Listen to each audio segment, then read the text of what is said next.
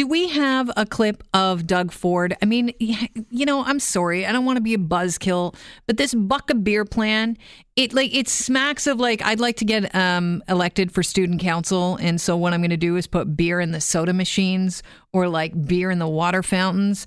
I mean, a buck of beer. Is it really something we needed? Yet, do we have a clip of our Premier? Here's Premier Ford. People across this province have been asking, no matter where I go, they keep asking this question.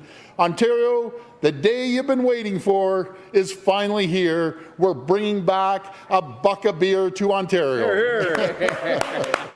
I like anything that takes the shackles off of industry. So I feel like if you can limit the sort of red tape and other things that are involved in any business, I think especially a business that the government shoves its nose into far too much anyway, being beer and alcohol sales, I'm welcoming that move. Yeah, but it's one thing to lower the minimum price of beer. Then if brewers choose to enter a race to the newly created bottom, so be it. But for the Premier of Ontario to actively challenge brewers to sell cheap beer, it seems a bit rich to me, as in ridiculous. We're joined now by Tim McLaughlin, who's the Director of Marketing at Steam Whistle Brewery, just down the way from us here at Corus Quay. Welcome to the show.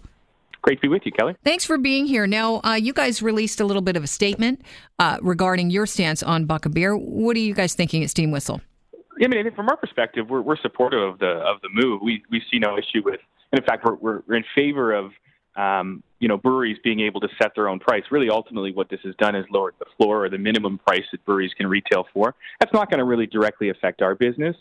We use all natural ingredients through a pure Pilsner in a very authentic way, and doing that is quite expensive. So we retail our product in the premium space, as almost all craft breweries do. So, going to the floor in terms of pricing is not something that's economically viable, nor, we really feel that the effort and time that we put into our product, is deserving of that premium price. But I guess overall, the government allowing breweries a little bit more leeway to set their own price is fundamentally not a bad thing from our perspective. But I think sort of misses the bigger issue, which is that the price of beer is becoming increasingly expensive, and it's going up faster than the amount of disposable income people have. I do want to ask you about that, but I want to backtrack if we could for just a second, because you're the expert on this. So you guys Steam Whistle is not going to, do a product that's a spin-off product, a product that will sell for, because a lot of breweries are thinking, okay, how we'll deal with this is we will make a cheaper brand of beer, just like a specialty beer that's going to be $1 a brew, and we'll do it that way. Steam Whistle is not going to compromise. And I want to know what exactly goes into brewing a cheaper beer. Yeah, I mean, a lot of the brands. So no, we won't be doing that. I mean, we're trying to brew a world-class Pilsner. I think we can honestly say, after doing this for 18 years, we can make a Pilsner that can compete with the best in the world. And what you see in the discount segment, which is largely where buck of beer is a lot of products that are made with adjuncts and ingredients that are not traditional beer ingredients. Things like high fructose corn syrup, foam stabilizers. So a lot of the products that you would see retailed in that discount segment don't use 100% all natural ingredients. And so that's really the main distinction, and it doesn't make economically viable sense to be able to invest all of that money in sort of the quality of your product and be able to retail at that price. It's just not viable. If you're going to use a substitute additive like a high fructose corn syrup and a foam enhancer, commonly used in those discount beers, you don't have to advertise that. You don't have to put that anywhere on your beer label, do you?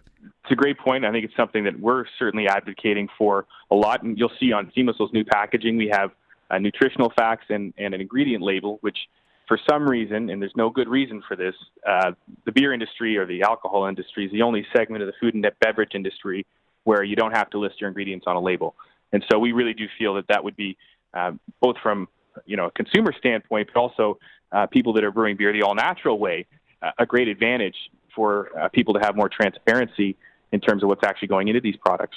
There are a lot of people that say, high fructose corn syrup, not good for us. I mean, we should be avoiding those things. So really what they're doing, and I'm sure they didn't think this through, but if you're allowing beer companies to put that in and we're not able to know what's the ingredient for this buck of beer, you're basically allowing, people that can't afford a premium beer, you're giving them a product that's not only substandard, but could be less beneficial for them.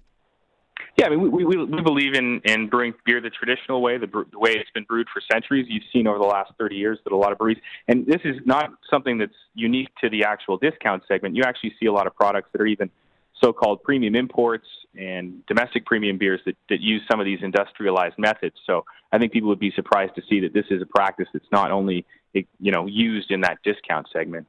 Tim McLaughlin's on the line. He's the director of marketing at Steam Whistle Brewing. Tim, you mentioned reducing the minimum price which beer can be sold at. It's going to do little to address the affordability issue. So this is really it's a quick solution because beer is going to increase. What are the factors increasing the cost of beer? Yeah, I mean, we've seen the federal excise tax, the production tax on beer.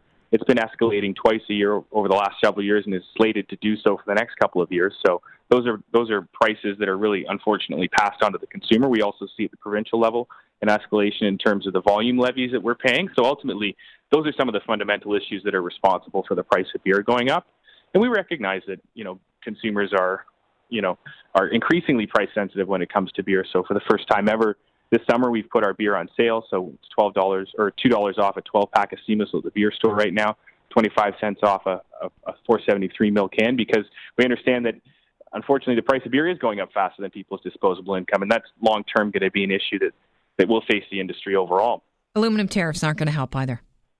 Yeah, there's no doubt that some of our raw material costs through some of the tariffs that have been imposed on aluminum have increased the costs on some of our cans. That so far we've been able to absorb that and not pass that on to the consumer. But if we see continued increases there, you're going to see almost every brewery have to, unfortunately, pass some of those costs on to consumers. Tim, the Premier has said what they're going to do is they are going to give breweries incentive for the buck of beer, and that they'll give you special shelf space, maybe end of shelf spaces, maybe some of those shelf extenders where you can put your product out so that people are aware of it in the LCBO, and it would give you a little bit of an advantage, you being the brewer that came up with the buck of beer brew and decided to jump on board with the Premier's plan here. How does that make you feel, as a premium beer brewer? I mean, you're not going to get that special treatment. Does it bother you at all? You know what? I think what's encouraging is it's clear that the Premier understands how passionate Ontarians are about beer and has put beer at the top of the agenda. It's something he's very focused on. And so that particular, piece of legislation or that what they're suggesting there isn't necessarily going to benefit us. But there are some other things that have been discussed, like further deregulation of the industry, potential for other people, including craft breweries, to open their own stores. Those are the kind of things that we really think will help continue to create a thriving environment for craft beer in this province. So even though there are specific things that won't necessarily benefit us, we do appreciate the fact that the Ontario government is putting beer, as one of its top priorities, and it's a big part of the discussion right now. So, we're hopeful that some of the other changes that have been discussed will come to pass, and it'll create even more opportunity for locally owned independent companies.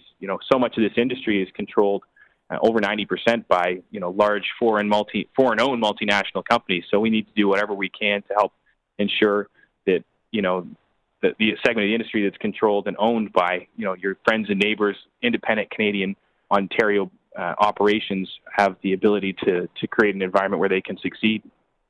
Could this actually help you guys? I mean, you premium brewers, because if we're talking about a substandard beer using, ingredients like high fructose corn syrup and foam enhancers in a discount beer, would that not make your beer taste even tastier?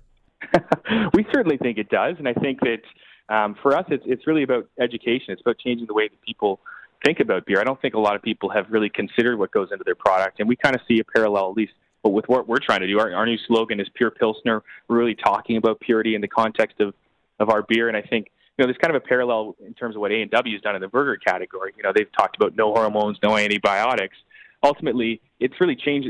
It's still a fast food burger. It's kind of changed the conversation around the category, but you feel a little bit better about making that choice, knowing that, number one, you know what's going into your beer, but more importantly, the things that you don't want to be consuming are not going into your beer. Well, Tim, our producer Chris Creston just said that that sounds like quite a good combo you could get in on. Well, just marry yourself up with A&W. Yeah, I don't know if we're going to do that directly, but I mean, for us, it's about making, as I said, a world-class beer the all-natural way. I think we can confidently say you're not going to find a pure more delicious Pilsner in the province of Ontario. So that's what we're focused on, and trying to spread that word with as many great Canadians and Ontarians as possible. All right. Well, the word's out there, at least on this program. I appreciate your time. Appreciate it. Thanks, Kelly. Thanks, Tim. Tim McLaughlin, Director of Marketing at Steam Whistle Brewery. They're not jumping on this buck of beer trend that, Ford says will likely be in the LCBO and available to you Canadians by the final long weekend of summer.